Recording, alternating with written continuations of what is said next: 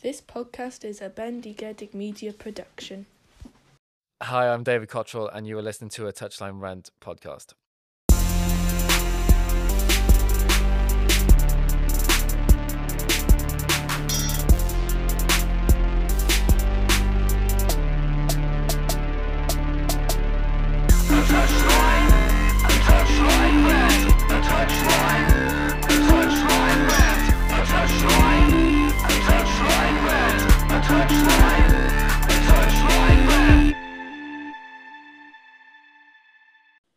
Hello, lovely listeners, and welcome to episode 173 of A Touchline Rant. And this week, I, Mitchell Gadd, am joined by Alex Skinner, the OG himself. Good day. Good day, yeah, good day to you. And Mr. Luke Smalley. Hello, Luke. Hello, Mitchell. How are you? I'm very good, thank you. Yeah. We were just saying that before we start this recording, it's been a while since it's been us three on this. Well, Mitch, you sound fantastic. Oh, thank you very much. That's good. It's good to hear. As do you. So let's get right into it. This week, we're going to be focusing again on the relegation battle. There's always things happening. And I wanted to kick us off by talking about our lovely friends in the North East, Newcastle United, who are on a bit of a bad run. Dealt a blow this week when they learned that Mr. Alan Saint-Maximin, who we're a big fan of on this podcast. Baller. He's an absolute baller. He's an Almiron. They're shining lights, I think, isn't he? And he's injured apparently until about April, and so is Miguel Almiron as well. So two of them more creative players, two of them more flair players, and when you think that they kind of need that bit of inspiration, that need a bit of magic down there. Both out for at least a couple of months with injuries they picked up in the game against Wolves. Alex Skinner, I'm going to ask you first. Are Newcastle fucked? Well, there we are. There's an intro. Not at the moment, but it doesn't look very good for them. It doesn't help with the bottom. They're lubing up. Well, yeah, they are, but like it's just a game of what half healthy bodies can you fit on a pitch at this stage. You're an advantage if you've got any sort of squad to rotate in the slightest. That's why Man City is streaks ahead. And when you consider, I don't know, the hardship which is happening at Newcastle United, it's just going to happen, isn't it? Not only are you avoiding COVID, their friends and family, you're also trying to fight fatigue. You're also trying to fight all these injuries which happen over the fact there's a clogged fixture list. So if you're at an advantage if you've got like a fit amount of players right now. Yeah, it's a good point that you make. I mean, I think not everyone. I don't think anyone in the league is blessed with the depth in terms of quality. No one. Man City have got at the top of the league. You know, they can change 6 or 7 players a game and they can put out a world-class team. And that's even more evident as you get towards the bottom of the table. So, Luke, do you think that injuries are inevitable across the course of the season? But as Alex said, in this season where we've got a really clogged fixture list, is it inevitable that this would happen to a team that's sort of fighting relegation? And could we? And do you think that there's probably going to be others that might follow, and Newcastle aren't going to be the only ones that are going to suffer? They're definitely not going to be the only ones. Like it is a lottery right now because they're being asked to play a lot of football in a short amount of time. They didn't have much of a rest, between seasons really, and then all those players are going to be going to the Euros and then being brought back earlier than they would normally be. Like they're running them into the ground. Like all the football authorities, they are running these players into the ground. I mean, because they're allowing them to play all these games. Look what happened at Leicester recently. Harvey Barnes out, Maddison, and Enshaw. You saw the look of pure, his scared little face. The blood drained from little Brendan Rodgers' face when he was just like, "Oh damn, I pushed Harvey Barnes too much. He was running at capacity. Now I got Maddison's hip to think about on top of that. That's great." Like they've already lost James Justin as well, Leicester. You know, there's 3 creative players that they've lost to relative long-term injuries. The problem you got as well is, I think, if you're a manager, I think you were alluding to this in the week, Skinner, about you've got the responsibility also to see sort of young players through really a difficult period, and particularly if you're an overseas player where you've got COVID, you've got these restrictions, you're trying to manage them from a kind of a mental health perspective, also manage them from we've seen footballers who've kind of broken lockdown laws, so you've got to manage their kind of behaviour. But then also you've got this massive fixture pileup. The problem you've got from a managerial point of view is you're always going to be under pressure from the fans to pick your best team. Constant. Really, you've got a responsibility potentially. There could be managers that are really going to have to make difficult decisions where if you've got the best interest of the player in mind, you might not have the ability to bring in like a Laporte off the bench or a Mahrez off the bench like Pep can. You might have to bring in a youngster or someone who's got very little experience for one of your star players, because actually you might be protecting them in the long run from getting a bad injury like, a Harvey Barnes has got. So, they've really got that responsibility, haven't they? And I think that's something that you have been alluding to before, Skinner. Definitely. And like you said, it's like all teams are actually struggling.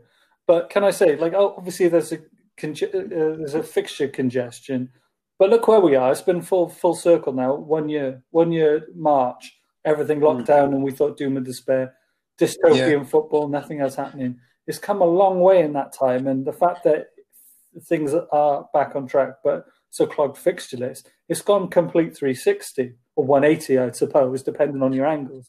But yeah, it's come from like, very obtuse. We're going to cancel the league to here's four games in 4 days. Football. Have a go. Football. Have some more football. Football. Guess what else is on? Football. It's never going to end. It's non-stop football. It is never going to end. Guess what's on tonight? Another game. Another football game. There's a game on every single. There's like now with these, the fixtures are coming so thick and fast. I haven't got the energy to watch them all. I don't know how they've got the energy to play them all. Like, it's ludicrous. There's too much football on. I know. It's not that we condone it on this podcast, but it's a betting enthusiast dream, isn't it? Because you never have to go searching for the Singapore League at sort of 10 a.m. in the morning to bet on a fixture. There's always when you need your kicks. Exactly. So, turn our attention to a couple of other clubs in the relegation battle. Brighton had an interesting weekend. So some very strange decisions by Lee Mason. But having said that, despite all the focus on the referee's decision, they still missed 2 penalties. And if you can't put the ball in the net, you don't deserve to get anything. You do not deserve to get anything from a game if you miss 2 penalties. It's a bit like a one-legged man in an ass-kicking contest. Now.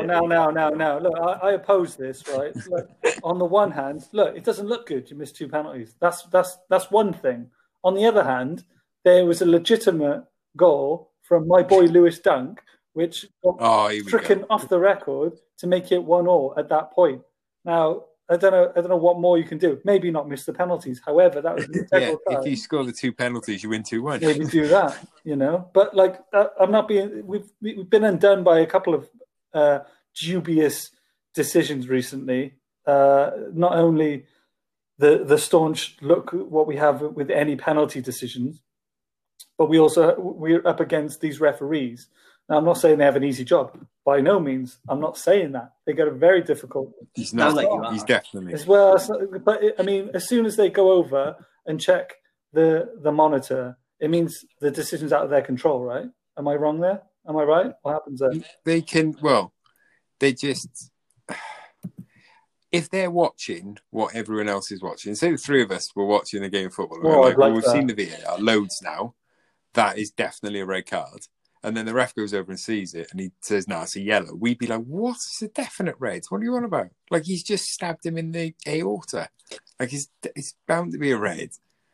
The ref, the pressure they have after going to the TV, I wouldn't want to go to the TV. It's like going to the guillotine.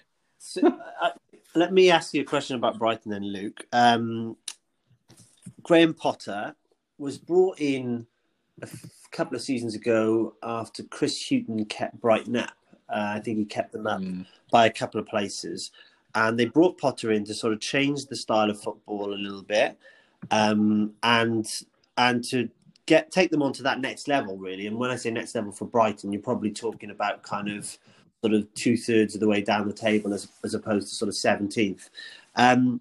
He's been there, as I said, for a couple of years now. And while they have played some attractive football in that time, they're no better off positionally. And I know from the sort of the sense amongst Brighton fans is they're pretty worried that the confidence is drained from this side. Do you think Graham Potter is under pressure at all? Should he be feeling the pressure? Right. I got two answers. Should he be feeling the pressure? No. He's done a great job with a, let's be honest, mediocre squad, with a club that doesn't necessarily invest a lot of money into new players because they haven't got a lot of money, that's been massively impacted by a global pandemic. Like, he's done a phenomenal job. So he shouldn't be at all, because he's done a great job just making sure Brighton stay out of it. I know they're getting dragged in, but I don't see Brighton going down at all. Could he lose his job? Absolutely. He could get sacked tonight, because that's how football is. I don't think he should be, but it wouldn't surprise me at all if they went, we're going to change manager because Pulis is available. I like that, because I also like how you've answered your own question when you asked your own question. So I respect that. Who else could be brought into this relegation battle? Because we were dead certain that Fulham, West Brom, and Sheffield, if you say Burnley, we're all going to go down. And look what Fulham's done. We're all on riding high on the Fulham train, aren't we? Choo choo. Look, I said I think Newcastle will go down. Mitch said the same. I stand by it. But I think Southampton also are going to be in a dogfight soon, because I think you said in the weekly they've now taken, after losing to Everton, is it 1 point from 20, possible 27, and that's a side that looks. They've 1 point, and they've had some injuries as well. They've had some injuries.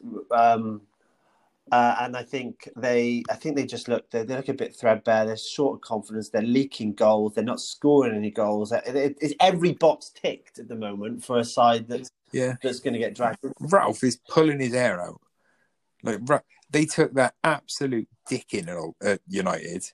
Like, it was ridiculous.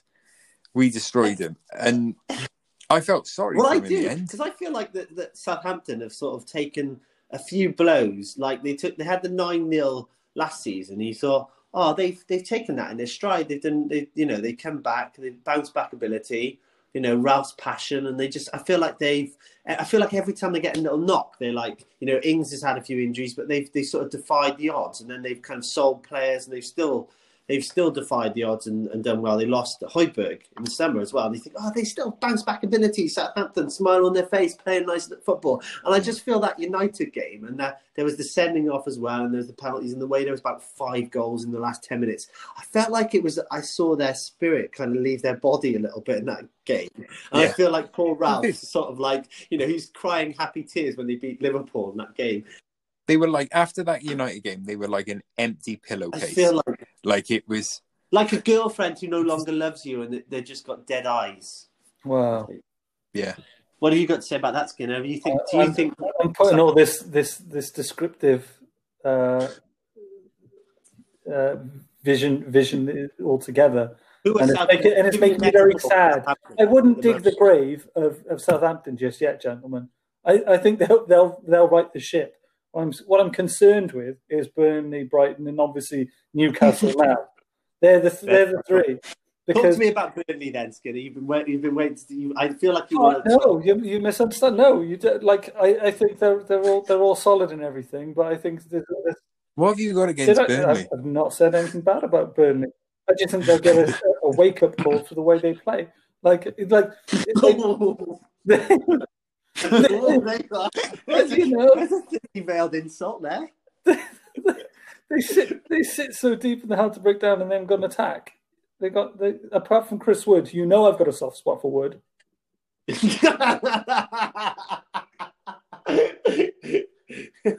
But they're in the mix, and I wouldn't be surprised if they're pulled off down there, down the bottom. But look at it now, like Newcastle are in dire straits. They're in dire straits. They're in absolute dire straits. Yeah, dire okay. Straits. Fair enough. Dire straits. Looking at the table, look, there's just so many like mid-table teams which are prepared to just dig in and stay in the middle ground there. And look, I think all things considered, off the back of this season, they'll do bloody well to just stay there. Fulham. I didn't think Fulham had any sort of fight left in them, any puff. Yeah, no, they did. Fulham have come out fighting. And look, and I don't know what.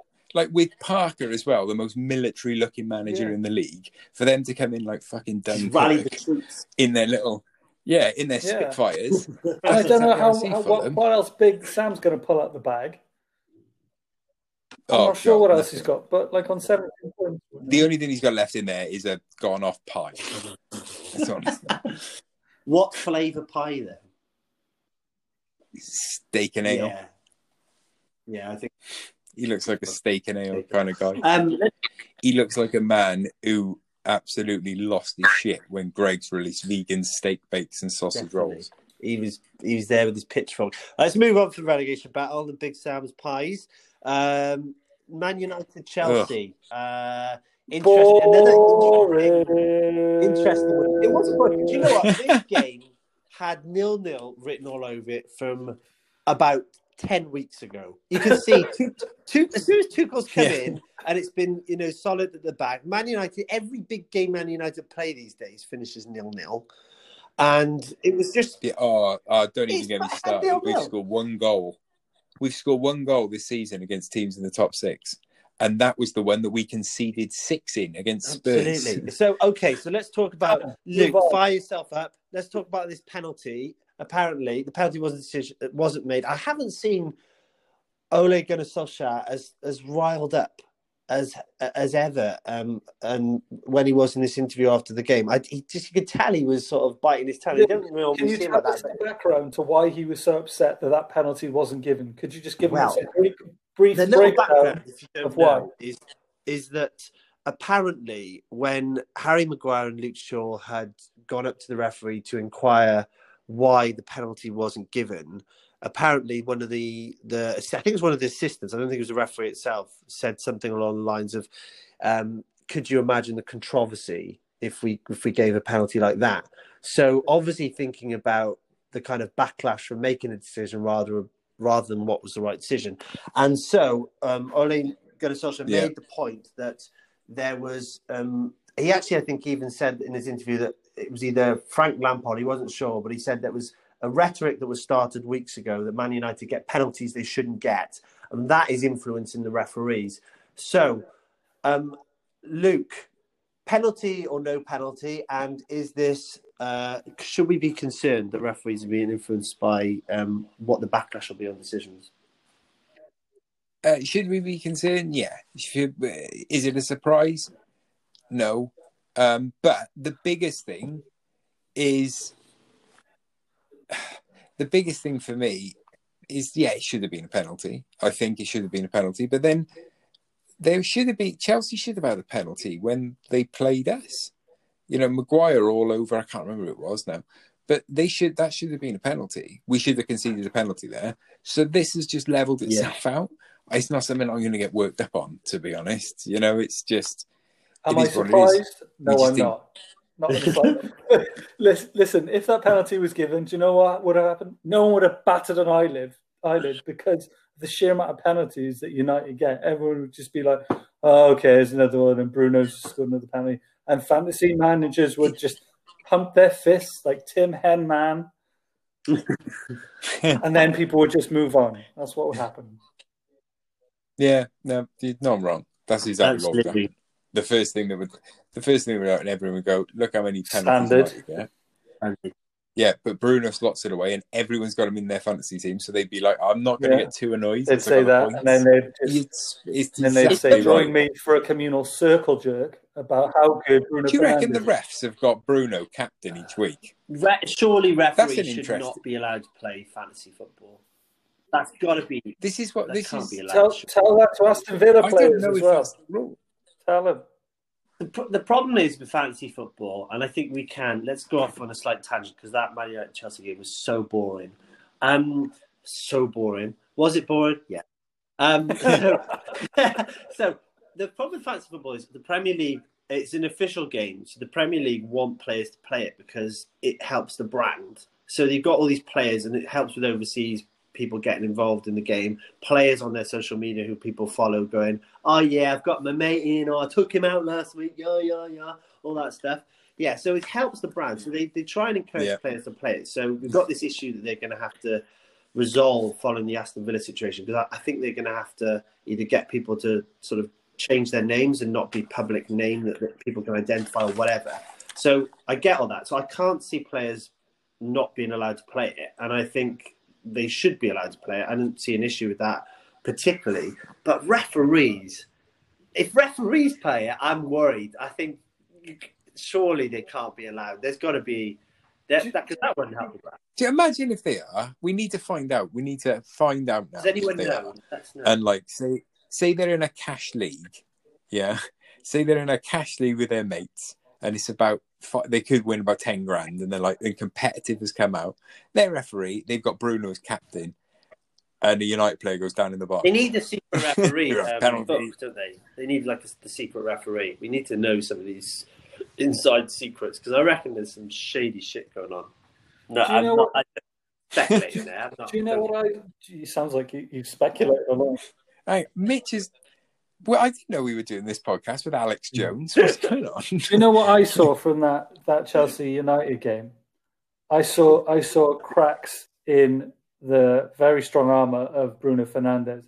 His body language told me he's getting so frustrated with the team around him, and it may feel like he's carrying the team too much, but he is like a workhorse, and if they put too much on him too soon. He plays a lot. I mean, he's coming, and when will he burn out? He's going to burn out. He's going to burn out at some point. It's going to happen sooner rather than later as well. Definitely, it'll happen sooner. And you could tell he was getting so frustrated.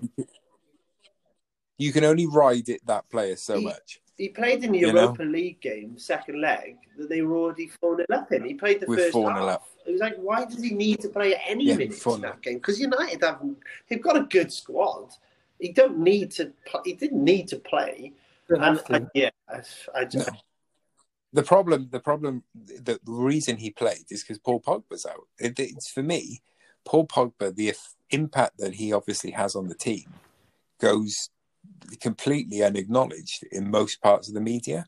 Like, no one talks about it, but Paul Pogba does an incredible job at United. You're talking about the radar most of the time. You know, I'm bringing attention. I'm bringing it to the masses. Radar.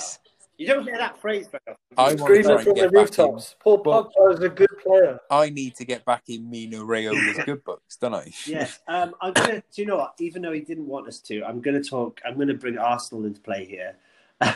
Look, Skinner's worried because we have got this theory that the ATR curse strikes every time we talk a team up. But since we've got your beautiful face on the podcast this week, and it does work because I can see him on Zoom, and for the benefit of listeners, you can't see Alex's lovely face, but it's fine. Just go onto social media and you can see it splattered everywhere. But Arsenal, I think it would be remiss not to talk about the slight resurgence. And they had a great win against Leicester, sort of a side that is, you know, if they've got any hopes of fourth, they've got to win those games. Won the game, made a few changes. No Aubameyang on the starting line. Alex Skinner, what has changed at Arsenal? Is it Odegaard? Is it just, you know, a bit? Is it just giving more time for Arteta to work with players? Are they looking? Are they benefiting from, you know, having there's no breaks, is there? Look, it's just whoever can play, get in there, play. Odegaard, get in there, you can play, go on, get on with it. At this stage, MLG, Yeah. Arsenal are fine. Do you know why? Because they've got the Europa League. Without the Europa League, then I'd look at it differently. But look, again, as we say it time and time again, this season is just wild. It's too wild to even function. So for them to be up competing where they should be, okay, it's not gonna be that way. Although they always charge in a bit hard, come in hard at the end of the season. It's the Arsenal way, it seems. They build up a little bit of momentum at this time. But look, I completely understand it could end up with them being like 7th or 8th this year. But I do think that there's a little bit of competition because everyone's going to be knackered. Everyone's basically shafted right They now. love a late charge, don't they, Arsenal? They do love a late charge. For a late charge. The one thing I would say, though, I was looking at that team sheet going into that Leicester game, and I was like, I don't know. I don't get it. I don't know where things are going. I was blown away. I'm not sure where it come from. But the thing about Arsenal is that they can just surprise you out of nowhere, you know. And surprise you? I couldn't believe it. They've already won a few bits and pieces, right? What have they won? They won the Community Shield and they won the FA Cup last year. Like in itself, that is like proper awesome, amazing. Off the back of this, if they get close to the Europa League, that'd be a huge win. If they can get like around about like 4th, 5th, 6th this year, awesome. Okay, that's something to build on. Apart from that, it's just. I don't think you're getting anywhere near 4th. When you said 4th, there. Who knows? Hang on. Who knows? Look who you got. Look around you, right? If Leicester fall off potentially, West Ham. I doubt they're gonna. Like, it'd be amazing if they do. Don't get me wrong. Like, obviously, we can talk about West Ham. Like we have all season about how above and beyond they're going. Apart from that, who like everyone else has been blip. Chelsea, okay. I think they've got a chance, but I think Chelsea. Yeah, exactly. Yeah. It's more. Look what's happened. Look what's happened to Liverpool. They're just falling out. It doesn't take much. It takes like a week before everyone's like slagging you off. Same way people have with Liverpool. Right, I'll retract the you're not going to get 4 to say you could potentially, but I think it would involve Mr. Cynical. You need 3 of those teams to drop off. You know, you'd need Chelsea. Is a worry, isn't it? That Leicester, probably the one. Yeah, if Chelsea drop off, Arsenal would need Chelsea to drop off, and probably Spurs as well, because Spurs aren't exactly. I mean, all right, they had a good result last time round, and Bale. Let's talk Gareth Bale. Actually, she's on Gareth Bale. Gareth Bale is on fire. This is the Bale has been a we all joy. want to see. But to be honest, the Spurs fans have been calling for this for the last few weeks because he's shown glimpses when he came on against Man City. Showed glimpses against I've got Ham, a theory about and now he's Bale. there. And then they're saying, Jose, why just fucking take him off the leash? Stop fanning around and going, 10 minutes here, 10 minutes there. Take him off the fucking leash. You got Son, you got Kane, you got Bale. There is no better 3 in the Premier League. There's no better 3 in the Premier League. You can't beat that. Maybe you can say someone's on an even keel for that. Massively underrated bloody Neil Mopai. Yeah. Don't worry about Man City either. Stick them. Okay, right. There is. What about this for a theory then? You know the you're saying about everyone saying Jose, take him off the leash, get Bale on, and being critical that way.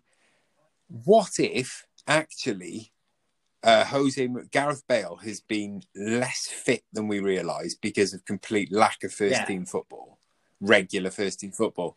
And Mourinho knew that the story has been for years that Bale is constantly injured and when he's not injured, he's lazy. What if Mourinho has taken the flack off Bale to allow him to get fit? And now Bale is fit because Bale has been drip-fed back first-team football and he's got his fitness up to peak. And now Mourinho's like, right, well, now you're ready. And he's been phenomenal. The last few games, Gareth Bale has been incredible. On the weekend, he was as good as I've ever seen him. And it's that Gareth Bale is why he's too good to go to China. Like all that talk about China. Look how he's playing in what is widely recognised as the best league in the world. And he looks like he's peak. Still, he looks like that Gareth Bale that tore apart. Same thing what we've been talking about before. Spurs, Mourinho hasn't got an option. He hasn't got an option. That's why he played against Burnley. He hasn't got any options. What's he going to do? Like he's got squad players. Fine, yeah, absolutely. Let Bale go. Bale's just a joy to watch. Like whenever he plays, like he's just incredible. He's just phenomenal. He's just brilliant. different. He's just different class. And so seeing him play full flow is phenomenal. But look, he's no stranger to a couple of injuries. But he needs motivation to play. Well, not motivation. He just needs like time to play by his own means, in his own position, however he wants to play. He's good enough. He's just peak. He's just better than all the rest. I think that it's an interesting point that you were saying, Luke, about, because if you think back to what we were saying about the injuries that build up for sides and players being overworked, and I was thinking as we were having a discussion earlier about whether we might get to a stage where these sides are kind of like, it could be like last team standing, you know, the team that's got the most legs and energy at the end of the season are going to go on a good run and finish the season well.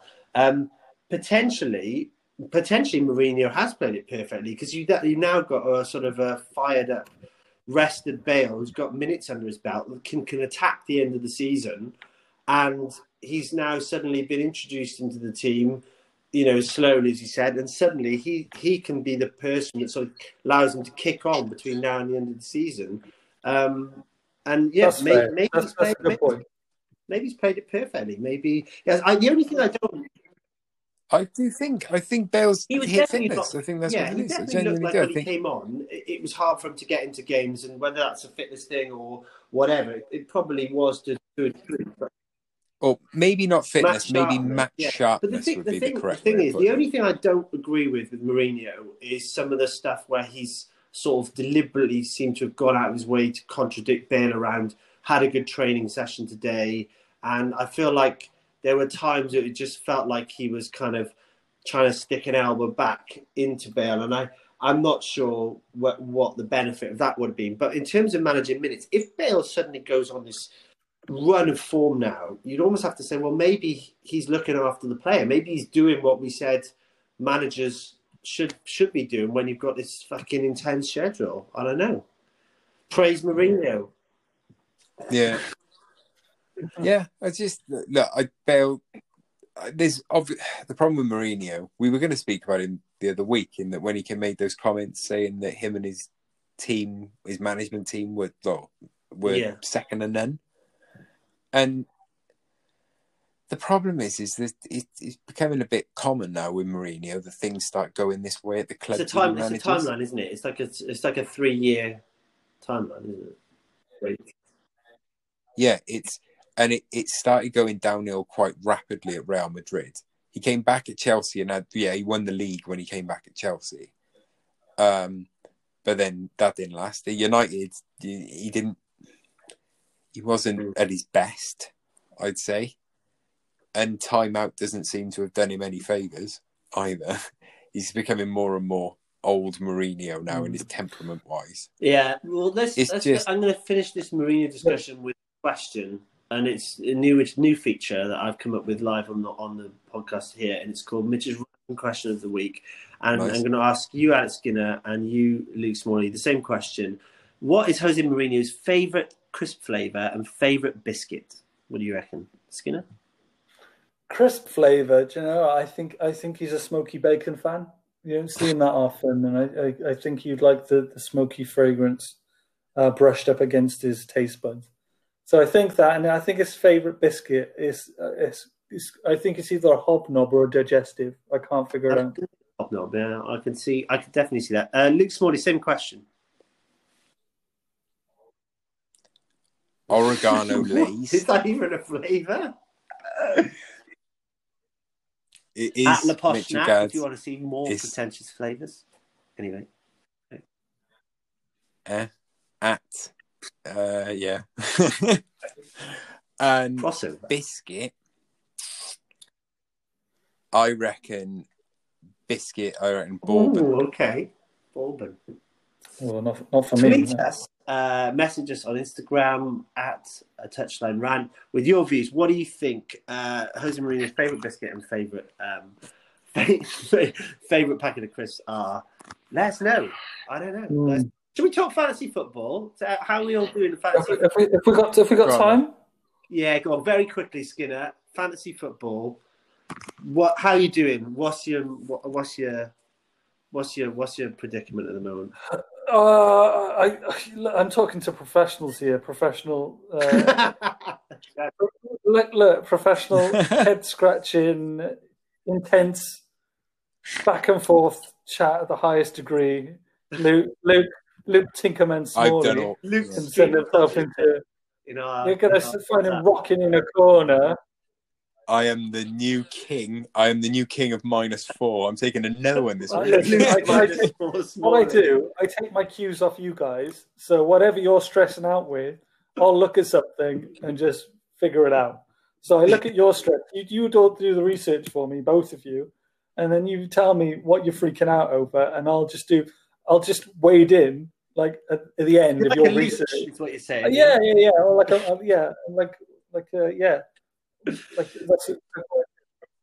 Mitchell, we're doing quite well. We are doing quite well. Yeah. Too many risks. That's my. The ATR curse might strike though. I feel like Pep's just constantly give me the runaround at the moment. But yeah.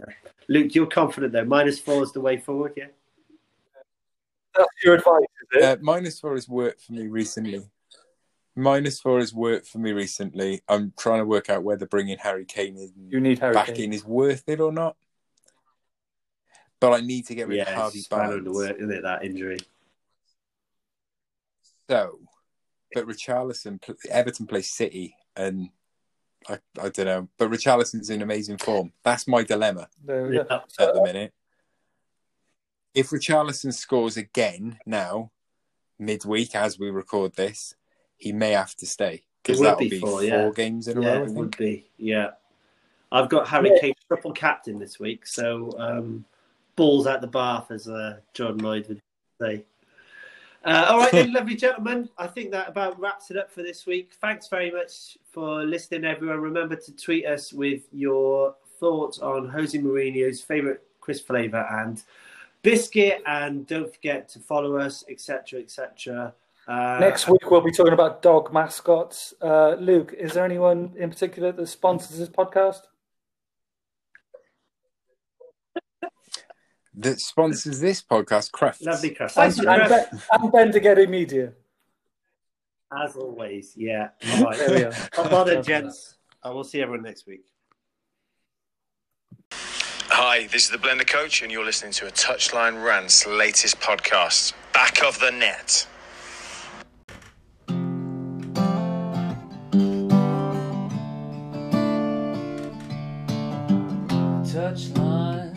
Touchline rant. This is a touchline rant. A touchline rant. Oh, touchline rant.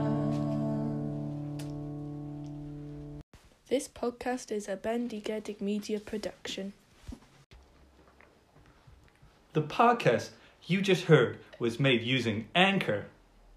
Ever thought about making your own podcast? Anchor makes it really easy for anyone to get started. It's a one-stop shop for recording, hosting, and distributing podcasts. Best of all, it's 100% free. Sign up now at anchor.fm/new. That's anchor.fm/new to get started.